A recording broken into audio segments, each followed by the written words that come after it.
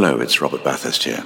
I was one of the first guests on My Time Capsule, and Mike has asked me to tell you that you can now listen to the podcast ad-free by subscribing to Acast Plus. Details of how to join are in the description of each episode. Mike says it's very reasonably priced. In fact, Mike says it's a bargain. And who am I to disagree? Locked here in his cellar. Anyway, for a small subscription, Acast Plus, My Time Capsule, ad-free. Free. Unlike me.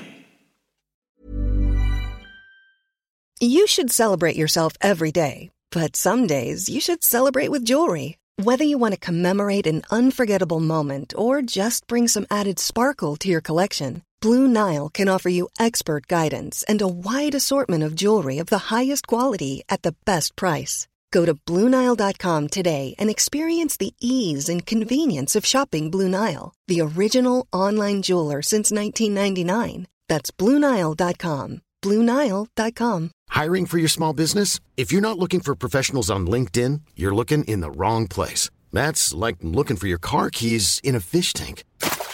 LinkedIn helps you hire professionals you can't find anywhere else, even those who aren't actively searching for a new job but might be open to the perfect role. In a given month, over 70% of LinkedIn users don't even visit other leading job sites. So start looking in the right place. With LinkedIn, you can hire professionals like a professional. Post your free job on linkedin.com/people today.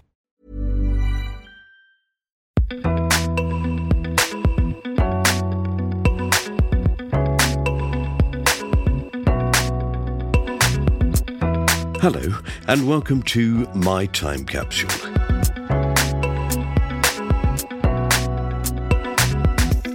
I'm Mike Fenton-Stevens, and this is the podcast where I ask people to tell me the 5 things from their life that they'd like to put into a time capsule, hence the title. They tell me 4 things that they cherish, but also 1 thing that they'd like to get rid of from their life, something they'd like to bury in the ground and never think of again. My guest in this episode is the actor Nicholas Burns. Nick is probably best known for playing the title role in the Chris Morris and Charlie Brooker comedy Nathan Barley, and for his role in the first 3 series of the ITV comedy Benidorm. But he's also been in The Bill, Cambridge Spies, Absolute Power, A Touch of Frost, Swiss Tony, The Mighty Boosh, the sketch show Man/Woman, Agatha Christie's Marple, the BBC 2 comedies Roman's Empire and The IT Crowd, Misfits, Poirot, Uncle, the TV film Coalition, in which he played Ed Balls, minus the Gangnam Style dance, obviously, Marley's Ghost, Doctor Who, The Crown, Midsummer Murders, Strike, Manhunt, and Small Axe. He was in the films The Lady in the Van, Ghost Stories, and Emma, amongst others, and on stage he's been in Much Ado About Nothing, The Madness of George W., Ghost Stories again, The Village Bike at the Royal Court, The Recruiting Officer at the Donmar, and The Magistrate at the National Theatre. I'm delighted to give you the 5 things, good and bad, that Nick Burns has chosen to put in his time capsule. I hope you enjoy them. I struggled through them with a really nasty throat infection, but fortunately, Nick does most of the talking. Have fun. Mike. What perfect timing. How are you? I'm all right. I'm a bit throaty. A little bit. Yeah, are you still feeling under the weather? I don't feel bad. Oh, good. I just can't get my beautiful dulcet tones. Like Julian Clary would say, I've been sucking a fisherman's friend all day. And it's not COVID, presumably? No, it's not. No, I've tested several times. It's not. We've gone back to the old days, where in fact the worst curse you could get was a sore throat. Yeah. But thank you so much for asking me on this. No, I'm delighted. It's such a great podcast. I've listened to so many of them. Really? Yeah, I've listened to loads. I think they're brilliant. Such a good insight into, how people tick. It's brilliant. I imagine for you, it's just such a lovely thing to do. I mean, you're very good as an interviewer because, you just let people speak and you listen to what they're saying. And that's so important. So you really do feel that you get to know the person by the end of the podcast. Pardon? No, sorry, I could never resist the pardon joke. Sorry. No, it's brilliant.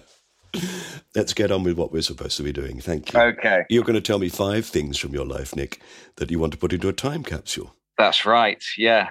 it's been a long process, I have to say, what to put in, but I think I'm happy with what I've got. 3 of the items that are going in the time capsule, I actually have them physically. Right. The first thing I want to put in is this. Your listeners won't be able to see this, obviously, but it's a dish, it's a serving dish, and it's quite beautiful, actually. It was given to me by my mother about 3 months ago, and it's the kind of dish that you would put things like, you could put anything in it. You could put roast potatoes in, or cauliflower cheese, or any vegetable that you'd like to put in, really. And would you like to list some more? Parsnips, broccoli. Yeah. The reason I'd like to put it in is because of where it's from and what it signifies. It's made. I'm originally from Derby. And Derby is renowned for 3 things, I would say. When you speak to most people about it, most people know it for Derby County Football Club, of course. Yes. Rolls-Royce is based in Derby. They had a factory there, and that's the base of Rolls-Royce. And the other thing is Crown Derby, which is what this dish is made from. And it's I think it's the oldest bone china manufacturer in England. Right. And when I grew up, because I lived in Derby, they had a factory there, and they had a factory shop. And if you didn't have something that was proper Crown Derby, most people had something from the seconds, the stuff that they didn't get quite right, and so they put in the factory shop. And I really wanted to put that in because my parents were incredibly sociable. They were very good entertainers. They had lots of parties. Every Sunday we sat around the table and had, lovely Sunday lunches. My mum was and is still a brilliant cook. And that was sort of my happy place. And wherever we went, and we went to lots of, people's houses, they would often serve food out of these Crown Derby things. And I wanted to choose something that kind of encapsulated that feeling of, lovely hospitality, mixing with friends and family, sitting around a table and eating together. And I wanted something as well from where I'm from, because I had a really, I'm not one of those actors who's had it bad. I mean, I always feel incredibly lucky because I look back and think I had such an idyllic childhood. I really did. I'm so lucky, and I'm so appreciative. I had parents who really loved me, 2 older brothers who really loved me, and I loved them. And we were a really happy family. And my mum and dad loved each other. And so when I look back to my childhood and think of those really happy times, I think of, the parties and all the people that we knew on the social scene, as well as our family, cousins and that kind of thing. And I just think, as a symbol of all that piece of Crown Derby would always remind me of those happy times. Yes, getting ready for lunch and it comes out of the cupboard. Yeah, exactly. I mean, the thing I nearly put in was the institution of Sunday lunch, because that was also, a key thing. But that was always quite low key. I mean, I was raised a Catholic. We'd go to mass in the morning. Well, Dad and I would, and my brothers if they were around. And we'd come back and, the house would be full of these amazing smells. And, Mum would make the most amazing roast potatoes and gravy and yeah, just lovely sort of, I suppose, very English childhood memories. I had a very similar childhood. Again, Catholic, and going to church with my father and coming back, finding the house with those lovely smells. But my mum was a terrible cook. Oh, was she? Really terrible. Oh, no.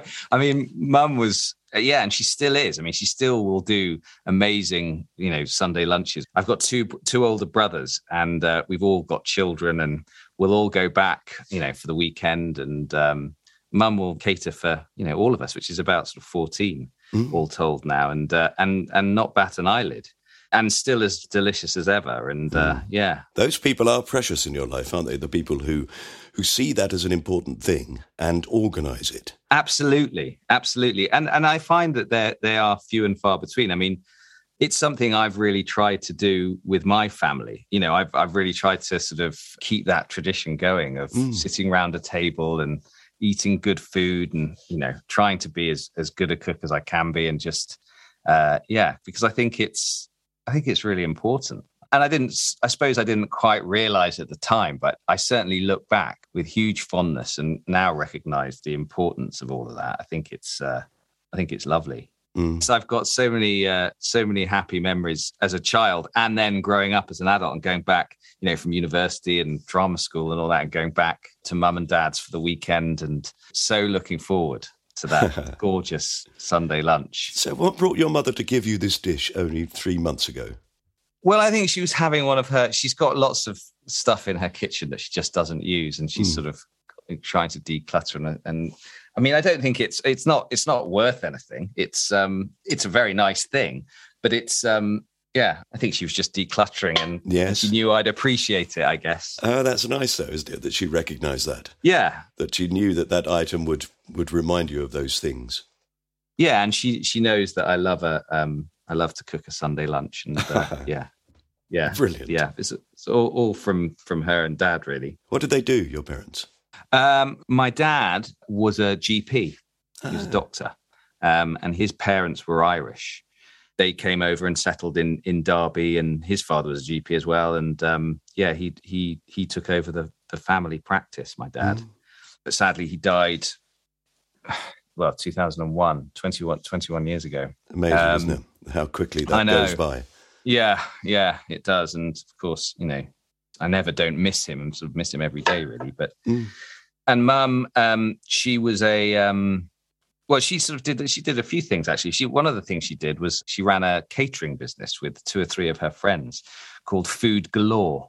And I think there was a time in the 70s and 80s where perhaps every wedding in Derbyshire would have been, or party would have been catered for by them. They were really, really good, but they didn't do it for very long. But they are the ones, those sort of 3 or 4 women are the ones whose parties I remember the most. They were great family friends growing up, and they all had Crown Derby. They often cooked the same sorts of things.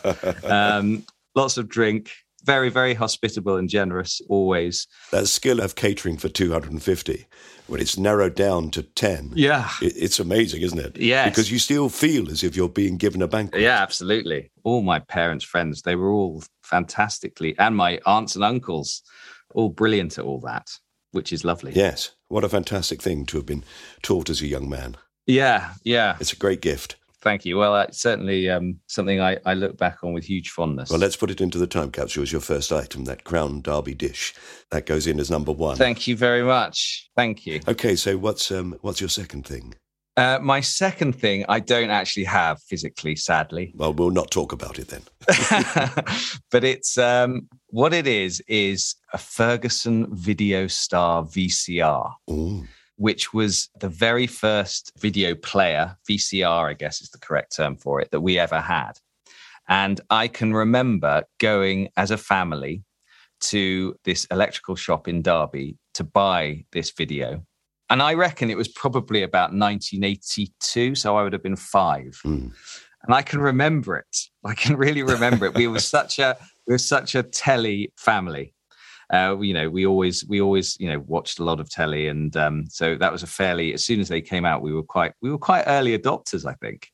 And I remember it cost, and I've actually Googled it, so I know this is right. It cost £500. Oh my word! In 1982, so that's a lot of money. Yeah.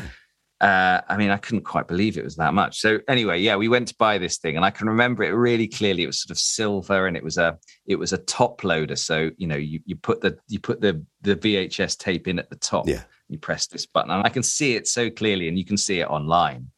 And of course, what it meant, and I say this to my children, I say, they now watch all the streaming platforms and can access any film from any time. Even if it came out at the cinema, I mean, these days, especially if it came out at the cinema a week or 2 ago, it's often simultaneously available on streaming platforms. So they find it absolutely insane that if I hadn't seen a film that had come out that year, I might have to wait 12 months till it came out on video. And that was the thing. And certainly much longer until it was on telly. And this idea that you could tape things off the telly, you could tape programs that you liked. And it kind of opened up a whole new world to us. And it certainly did to me as a young 5-year-old child. I've got 2 older brothers. There's only 14 months between them. And there's a bit of a gap. Andy is 7 years older than me, and Dom is 8 years. So there's a year between them, and so they're very close. But they kind of, as often happens, I think, in these sorts of families, when you have older brothers, they sort of set the the taste for things, yes. All things cultural, so music and film and TV. So when the young ones came out in the early 80s, even though it was probably not quite appropriate for a young primary school child, of course they recorded it and we watched it. And Blackadder, they're the first two things, the first series of Blackadder and the young ones. And we watched them so much. And we used to go on car journeys, and we used to do, between the three of us, we'd do episodes where we'd say all the parts. And, and I a lot of it, I just didn't understand what the hell was going on, but I just copied what the actors were doing and found it funny. And we all just absolutely loved it. And we still do. We still have very similar sense of humor. So that, I think, was quite an important, all those shows and things were really important when I look back. I mean, I still think of, Rick Mayall in The Young Ones as, I mean, that was just incredible. It was, we'd never seen anything quite like it felt like. And everyone in the playground was saying, have you seen The Young Ones? Have you seen the latest episode? It was, even at primary school, I mean, it was, I mean, not everyone, I don't think everyone was allowed to watch it, but those who were, we were sort of obsessed. Yeah. And then Blackadder, again, my brothers and I have a real fondness for that first series, which was sort of, people look back on that now, and I think even Rowan Atkinson has slightly disowned it because he wrote it, I think, with Richard Curtis, I think, maybe. Yes, I think you're right. And I think Ben Elton came in for the later series. And made it funny. Yeah. But we loved series one. I mean, we really did. Yes, it's weird, isn't it? Because in it, he doesn't play the conniving, clever person. He plays the idiot. Yes. So the first Blackadder, he's the fool. Yes, exactly. And Baldrick's the clever one. Yeah, Baldrick is the clever one. It's weird, isn't it? Yeah, it's weird. And they obviously thought that dynamic isn't as interesting as No. But we particularly loved no, not many people know this, but we particularly loved the final episode. And Mum and Dad loved that as well. And we all used to watch that when he gathers the 6 most evil men in the kingdom to take over the throne. Do you remember that one? Probably not. Yes. Yeah. Yes. So the video allowed us to watch these things again and again and again. And then as I got older, I would, because it was basically what they taped, I would watch. And then as I got older, they went off to boarding school and I was at home kind of on my own. Looking back, I suppose it was a bit like being an only child suddenly. But the thing I used to do is get home from school and just sit in front of the telly and watch videos of films that I'd recorded. The main ones I remember being lots of James Bond. In particular, Goldfinger and Live and Let Die were my 2 favourites. And possibly the 2 best theme tunes as well. Yeah. Oh, definitely. Yeah. I think they're both, I still love them. And then watching things like Willy Wonka and the Chocolate Factory I used to love and watched over and over again. Brilliant. And Raiders of the Lost Ark and Flash Gordon I used to watch. And then going on later into later childhood, I discovered lots of films that that are still my favorites to this day. Like I discovered Woody Allen. They do a season of Woody Allen films on Channel 4 or a season of Robert De Niro films. Yeah. So did you video them and then watch them, or did you video them as you watched them? I often had to video them because they were, on after my bedtime, right, or they were on quite late at night. So, of course, that's the enormous advantage of having a video recorder. Yeah. That suddenly that comes into your life. Before that, if you had to go to bed or you missed it. Yeah, exactly.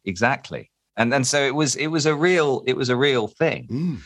And also then of course we then joined the video store and that was amazing, and that was a sort of weekly treat on a Friday maybe, or, we'd go to the video shop on London Road in Derby, and you'd go in and you'd see all these films. And, I'd never, lots of them, I can remember the images on the covers so well, the ones I really wanted to watch, like American Werewolf in London, wasn't allowed to. And so I think a lot of the actors and directors and people I admire, that I still admire to this day, I probably first ever watched on that video recorder. Yeah. And again, we have that lovely convivial thing of sitting there with my brothers, or mum and dad and my brothers, sitting there as a family and watching the films and TV shows that we loved. And so That's the thing, I think. Yeah. And of course, it kind of informed my life. Yes. Watching too much telly informed my life. So, yeah, that's my second thing. You have mentioned right at the beginning the 2 programs that I sort of missed out on. Oh, really? Yes, I was asked if I wanted to be in the first series of Blackadder, and I wasn't available. I was busy. Oh, no. And also, Rick Mayall came to my place, and I said how much I like the young ones. And he said, oh, do you want to be in the next series? And rather flippantly, I said, I wouldn't be in that shit.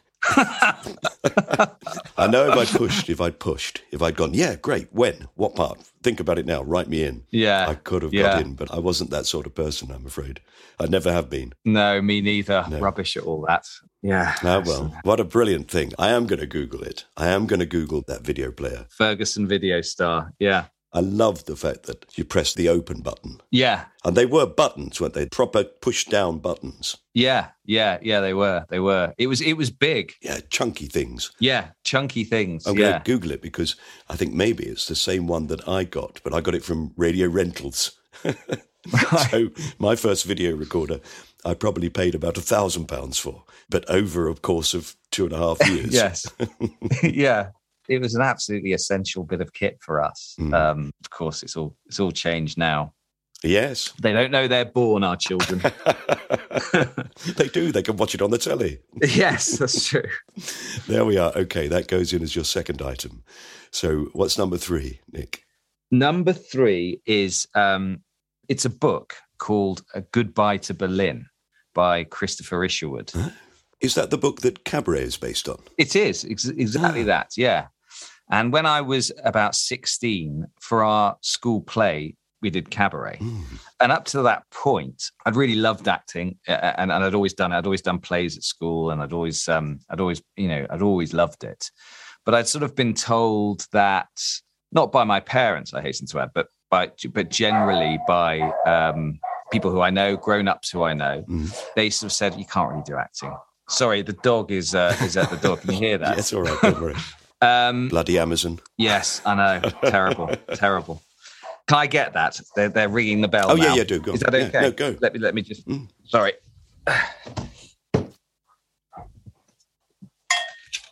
Sorry about that, Mike. That's all right, mate. Don't worry. It's my passport. Oh, wow. Which I need because I'm going away on Thursday. So it's annoying. Look. Blue. Bit depressing. Anyway. So you were madly in love with acting, and you always did acting at school. Yes, I always did acting at school. And I'd sort of started to say, I'd quite like to be an actor. And Mum and Dad sort of said, that's absolutely fine. They were very encouraging, just, keep doing it and see how you go.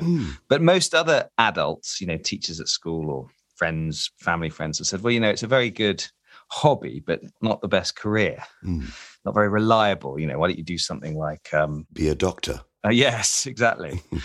And I just sort of didn't really want to do any of those things. I just wanted to be an actor. But I kind of thought, well, I'll do something like journalism or, I don't know. I'll do something else. I'll find something. But then I did this play, age 16, Cabaret, and I played the MC, which is a part that I would never play now. I mean, I'd love to, but the reason I wouldn't ever play it is because I'm not a very good singer. I'm certainly not good enough to sing it professionally, and I'm a terrible dancer. But at school, we did this production, which was directed by a teacher there, Martin Amherst Locke, who was my drama teacher all through until I was 18, and he was brilliant and sort of cast me in lots of nice roles. And he cast me as the MC, and it was quite a tricky part to play for a 16-year-old. And he wanted it to be, quite sexy, and he wanted it to be seedy, and he wanted it to be as it was. He didn't want to make it sort of too glitzy and glamorous. It was a really hard-hitting, which it should be. But, the MC is a sort of complicated, sort of dark character.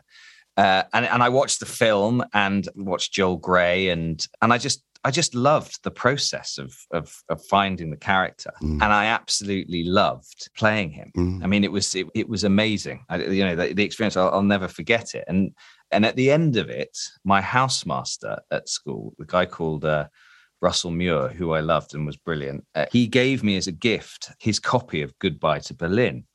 And inside it says his name, Cambridge, 1962. And he said, I had this when I was at university. And when I came to this school, I wrote to Christopher Isherwood because he's an old boy of the school. And I wanted him to come and give a talk to some of the students about his life and his work.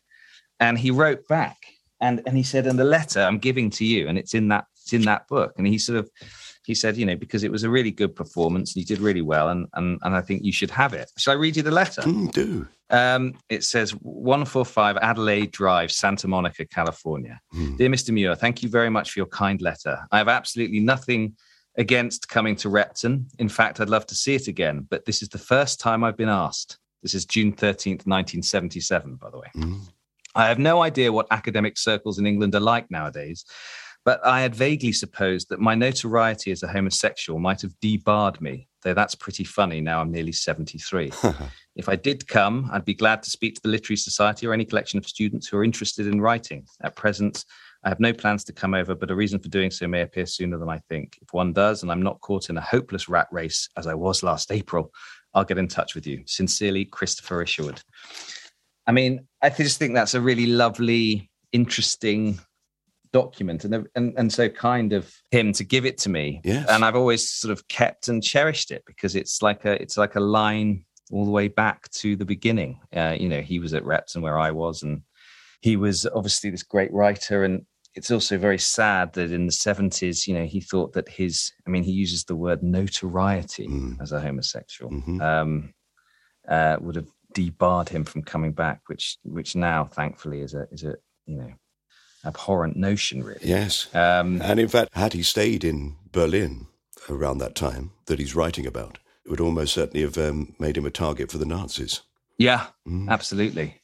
But I went to Berlin. Oh, did you? And I stayed in a hotel, randomly stayed in a hotel, booked it, thought that looks all right, stay there, and found that it was in the street that he lived in. Really? Yes. Oh, God, amazing. I know. I love cabaret, and I think that you should get in touch with the people who are doing it at the moment, because when Eddie Redmayne is finished, because I think it's important that the people in cabaret are not great singers. In a way, they sort of got it wrong with the film. It's a brilliant film, but no, it is. She's just such an amazing singer, and she shouldn't be. These are not very good performers. Yes, I suppose you've got to get that balance between, you know, there does need to be a certain amount of skill, doesn't there? I mean, if someone's absolutely hopeless, it's going to be a fairly unenjoyable evening. But when you think that Judi Dench played it originally, yeah, and she can't sing at all. Yeah, I always think she can, though. I think she's there's so much soul there, isn't there, when she sings? I suppose you're right, but I think, you know, that ship has sailed. But I did just absolutely adore it, and it completely set me on my. After that, I thought, this is what I'm going to do, and actually, I'm going to try and do it, no matter what anyone tries to advise me.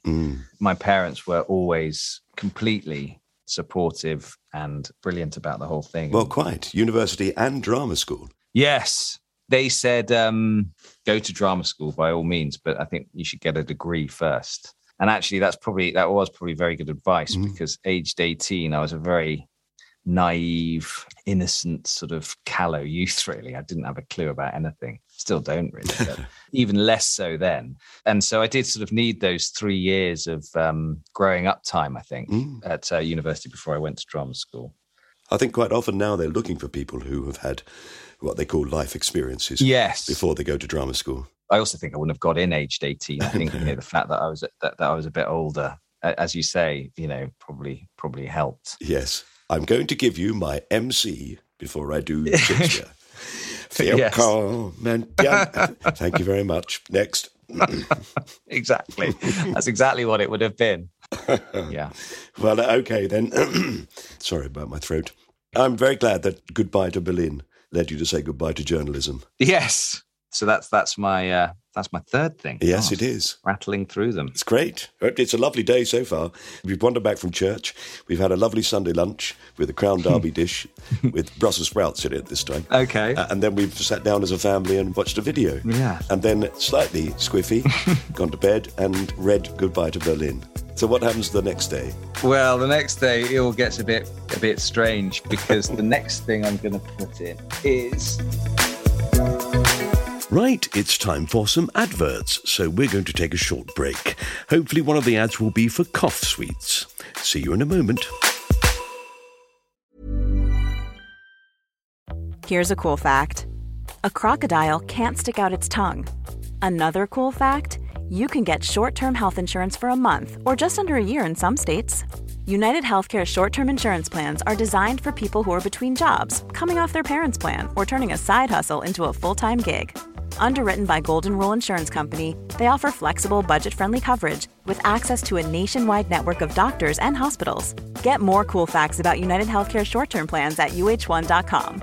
Quality sleep is essential. That's why the Sleep Number Smart Bed is designed for your ever-evolving sleep needs. Need a bed that's firmer or softer on either side? Helps you sleep at a comfortable temperature? Sleep Number Smart Beds let you individualize your comfort, so you sleep better together. J.D. Power ranks Sleep Number number 1 in customer satisfaction with mattresses purchased in-store. And now, save 50% on the Sleep Number Limited Edition Smart Bed for a limited time. For J.D. Power 2023 award information, visit jdpower.com/awards. Only at a Sleep Number store or sleepnumber.com. I'm Sandra, and I'm just the professional your small business was looking for. But you didn't hire me because you didn't use LinkedIn Jobs. LinkedIn has professionals you can't find anywhere else, including those who aren't actively looking for a new job, but might be open to the perfect role, like me.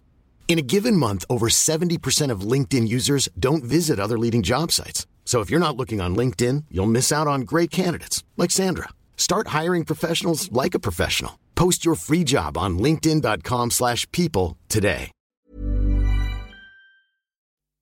Welcome back.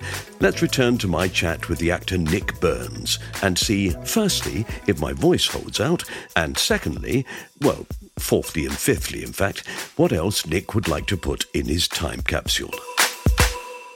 The next thing I'm going to put in is this. I don't know if you can see that clearly. What I'm holding up is a prop phone, and it's called the Wasp T12 speech tool, right, which was used by my character Nathan Barley in Nathan Barley. And that's going in because that's the professional job I think I've done that I've enjoyed the most. And as a creative process, it was just incredible, and worked with, amazing people, and the whole experience was just amazing.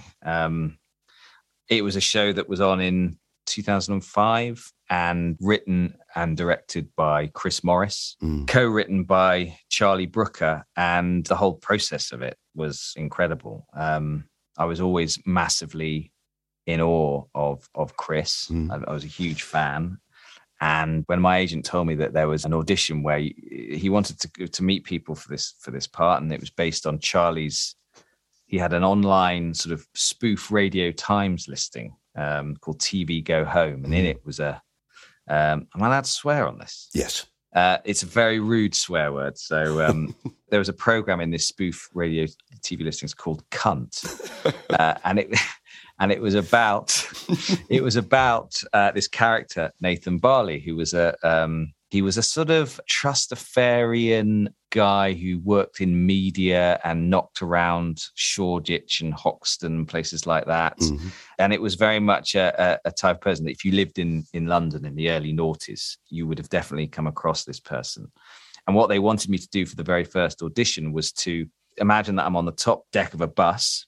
I'm on my phone, one like this, and I'm talking to my friend about, what I got up to last night, and talking very loudly and obnoxiously. And I just had to do that, just improvise for 5 or 10 minutes or something. And of course, I was just absolutely, I remember saying to people, God, I'm meeting Chris Morris. So just to do that, it's like, whatever happens with it, just to be in the room with him, would just be absolutely incredible. And I was also quite scared because he had a sort of reputation of being the sort of Darth Vader of comedy. You know what I mean? Yes, he did. But of course, he wasn't like that at all. He was a very sweet man. No, yeah, I know he's lovely. But yeah, he did have this sort of reputation as being this bad boy. And I think he'd just done, in the last year or two prior to my meeting him, he'd done the Brass Eye paedophile special, which had got, huge amount of complaints and stuff. So, I went into the little room studio at the bottom of Talkback, and I met him down there, and we did this, and he kind of, he was obviously quite liked it. And so we did a bit of it and a bit of improvisation. I was in there for about half an hour, I think. And well, according to Rachel Freck, the casting director, I was the first person to go in for any character in that show. She always says, "You were my hole in one." Because after that, so about a couple of weeks later, they said, "Oh yeah, we'd like to see Nick again." And then there was this process of probably, about a year, I would say, where I would go in every week or every couple of weeks, and we would just spend a morning, an afternoon, sometimes a whole day improvising. And Chris and Charlie would write a script, and it would be, I always used to think the script that they gave us was absolutely hilarious. And I thought, well, how can we improve upon this? But then they said, right, well, let's throw the scripts away and let's try this and let's try that and let's do this. What if, and just meanwhile, they were saying to me, Chris was constantly in contact, and he was emailing, and we were meeting up, and he was saying, you need to go to Shoreditch, you need to go to Hoxton, you need to go to these places, and you need to be amongst these people because they're everywhere. And he told me the places to go. And sometimes we'd go together. Charlie, Chris and I would go together, and we'd sort of trawl the pubs of East London. Or there'd be Chris would get, somehow he'd hear we'd hear about this party that was happening. It's big sort of, I remember there was I think it was Dazed and Confused had a party in something like the Truman Brewery near Old Street, and they sort of hired the whole place out, and I went there, and I just walked around and just sort of tried to mingle and meet people, and proper research. Did you ever do Nathan to them? No, I didn't. No. I sort of I tried to sort of fit in, but I didn't ever do the character. No. But a lot of the stuff that we did on those research, just the things people said to us ended up in the show. And, we tried to mine the truth. And so as a process of research, in television, this went on for about a year. And then we did a pilot, and then waited another year.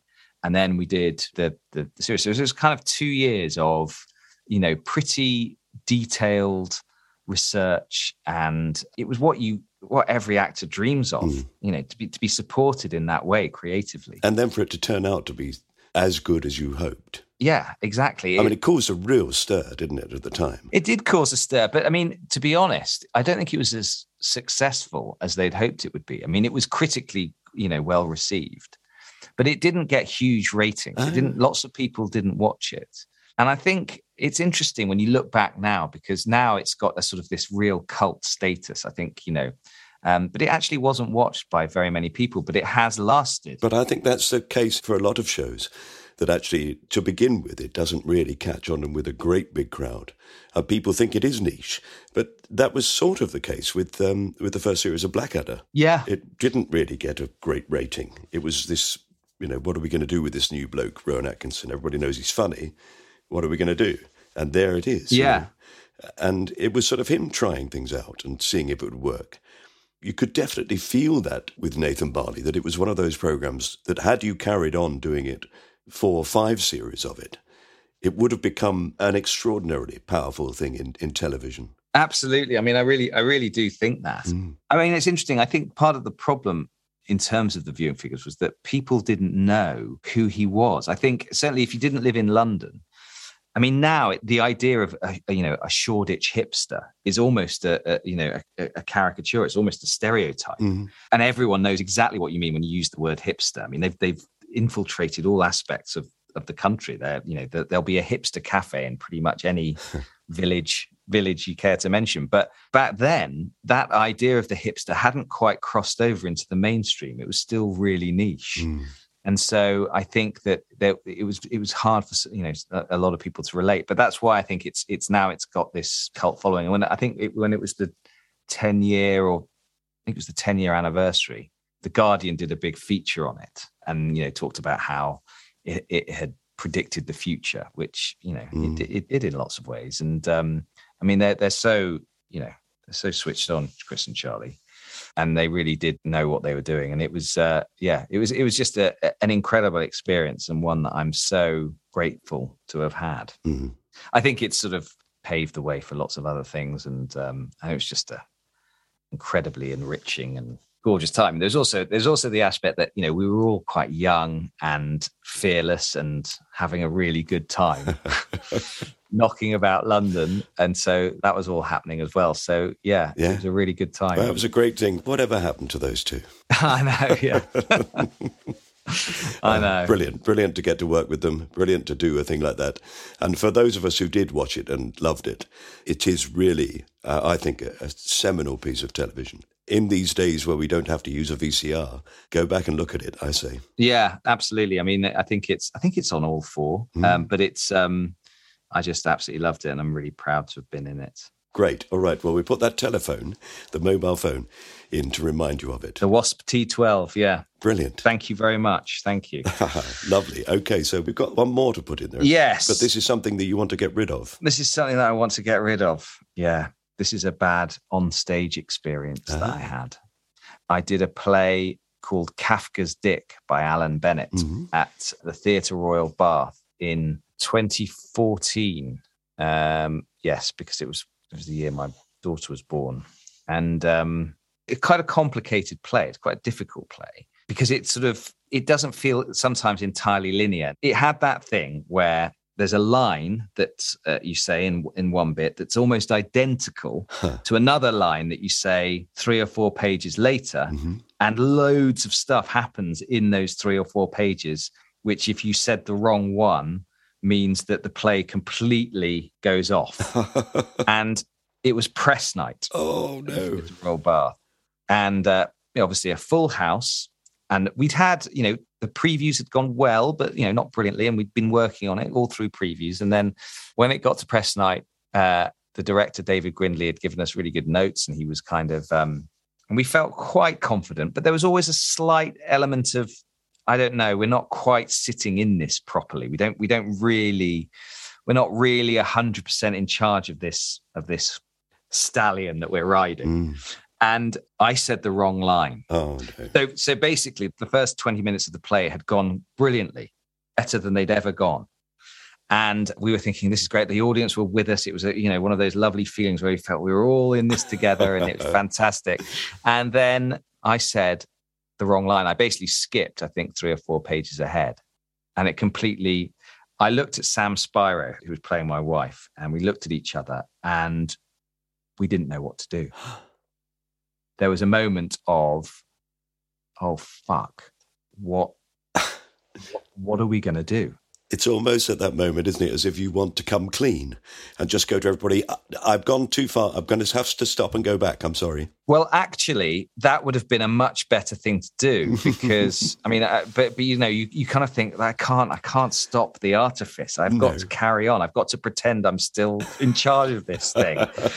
And I remember doing a lot of things. I remember Sam just started we were in this sort of room. She started right. Well, it's going to be fine. It's going to be fine. She kept saying, it's going to be fine. Okay. All right.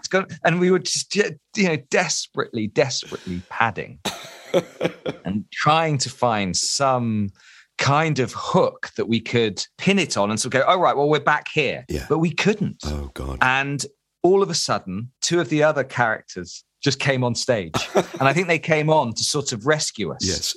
And then they went to a different bit and we just ran off stage. I just thought, we've got to look at the script. I don't know what I'm doing. I don't know where I am. I don't know who I am. I don't know what's going on. And I think it was the same for her. And we were kind of like in a blind panic because usually in those situations, you do get it back. You do somehow sort of wrest it back.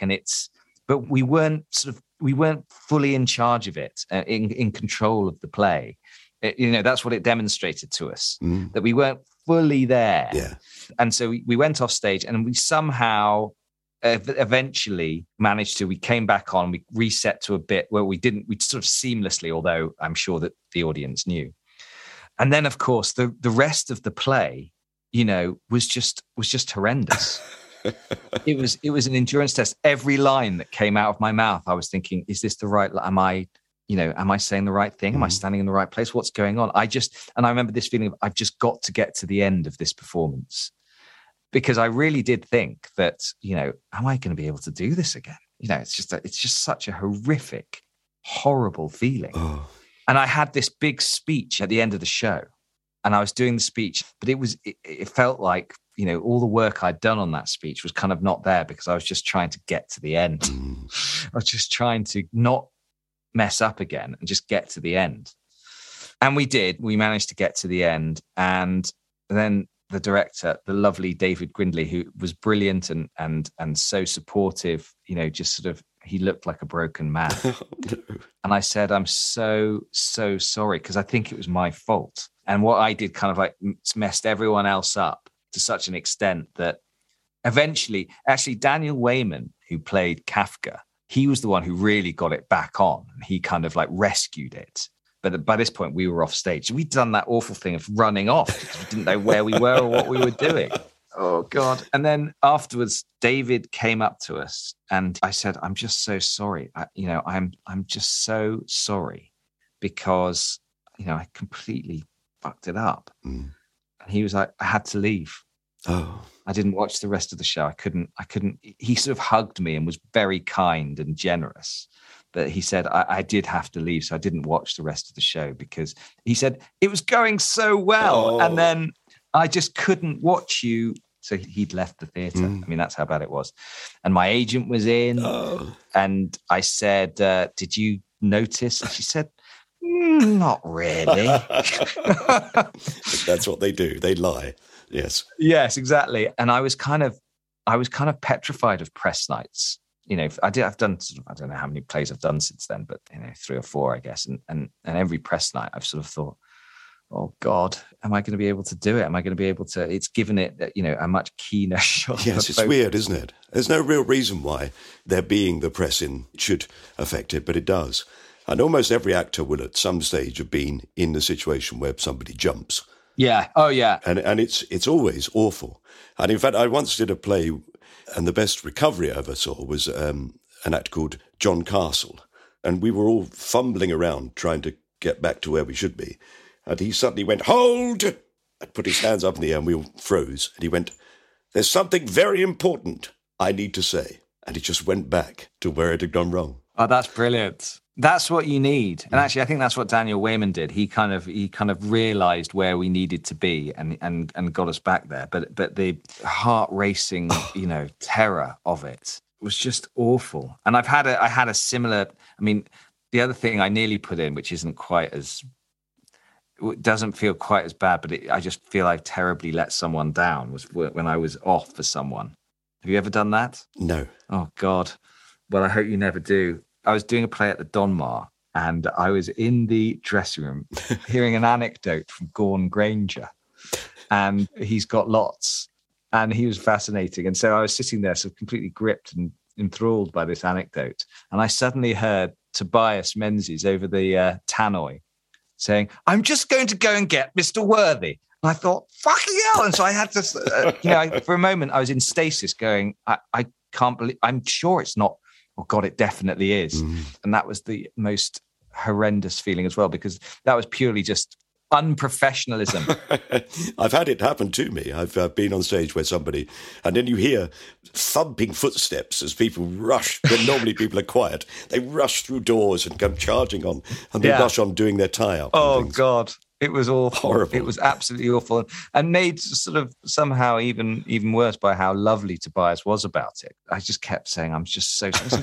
It's absolutely fine, and it got to the point where he said, "Okay, you've got to stop apologising now." And he was just so lovely about it. Well, there is a very strong argument for the things that you really remember and the things you really love about doing the theatre are those moments where it goes wrong. They're the ones that stick with you. Yeah. And in a way, that is the essence of being live. So you should embrace the chaos, I think. Absolutely. And actually, when you're feeling terribly nervous before a press night show, I always sort of think to myself, there's that thing of, why do we do this? This is just insane. What are we doing? But then I sort of think, well, actually, this is really living. I know that sounds like, you're entertainers. That's not important. But actually, you are putting yourself out there, and it does feel like you're really getting the most out of life. Yes. You know, it's the vital stuff. I just feel it's really living. That's the best way I can think of to describe it. Yes, people always say to really live, you should be in the moment. Yes. And of course, that's what you're doing when you're doing a play. Yeah, that's a really good way of putting it. Yeah, there's nothing quite like it, is there? No. And great to be on stage with the lovely Sam Spiro. Oh, yeah, she's amazing. She's amazing. She keeps popping up on this podcast. She's been mentioned again and again by other actors, so I think it's about time I got her on. Has she not done it? No. I'd love to talk to Sam. Oh, she'd be great. Yeah, she'd be brilliant. The rest of the run was lovely. We had a really gorgeous time, you know, Bath in the summer, and we didn't make that mistake again. You know, it was all fine. No. Or I didn't make that mistake again. Did you ever become relaxed enough to sort of deliberately, my brain, I'm terrible in these situations, I would have, about 2 weeks later, have got to that moment, started the wrong line and gone, oh, no, and then gone back, just to make everybody panic. Oh, God, would you? Yes. Are you someone who likes to corpse people as well? I am, yes. Oh, right, okay. Oh, God. I mean, yes, those people. Have you ever worked with Kevin Bishop? Yes, he's brilliant. He is. He used to do that a lot, and almost impossible to control my giggling. Never says the same line twice. No, and always like adds little bits to try and make you laugh, and pretty much always does. Yes. Yeah, I love Kevin. He's a great actor. There we are. Yeah. Okay, we could wander on all night, but we should take that awful moment from Kafka's Dick and put it into the time capsule and bury it deep. Thank you. You'll never have to worry about it again. Thank you very much. Nick, it's been an enormous pleasure to sit here, nursing my sore throat and listening to you tell me the lovely stories about your life. Thank you. Oh, thank you. Well, thank you very much for asking me, and I hope you feel better soon. I've really enjoyed it. Good. I was a bit nervous, but I've loved it. It's been a really wonderful experience. It's like a sort of warm bath.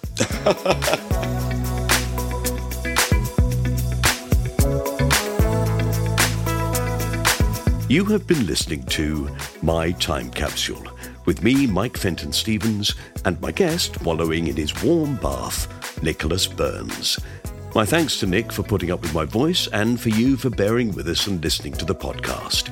If you liked it, then please do rate it on the podcast provider you're listening on, and subscribe for all new episodes as they're released. You can even write a short review on some providers. Good luck to you. And if you hated it, good luck to us. However, if you enjoyed it, then you can follow me or My Time Capsule on Twitter, Instagram, and Facebook, where we're happy to answer questions and listen to your suggestions for future guests. The theme music was written by Pass the Peas Music and is available on Spotify. This was a cast-off production for Acast. The producer was John Fenton Stevens. Now, luckily, my voice has almost recovered and my dulcet tones have returned. I didn't even have to go to the doctors, fortunately. I'm not on good terms with my doctor at the moment. The last time I saw him, he said I'd started walking with a limp. I've never noticed it, I said. But he said, you've got a misshapen buttock, if you don't mind me saying so. I said, I do mind you saying so. I think you've got a downright cheek. He said, no, you've got a downright cheek. That's why you're walking with a limp. Bye.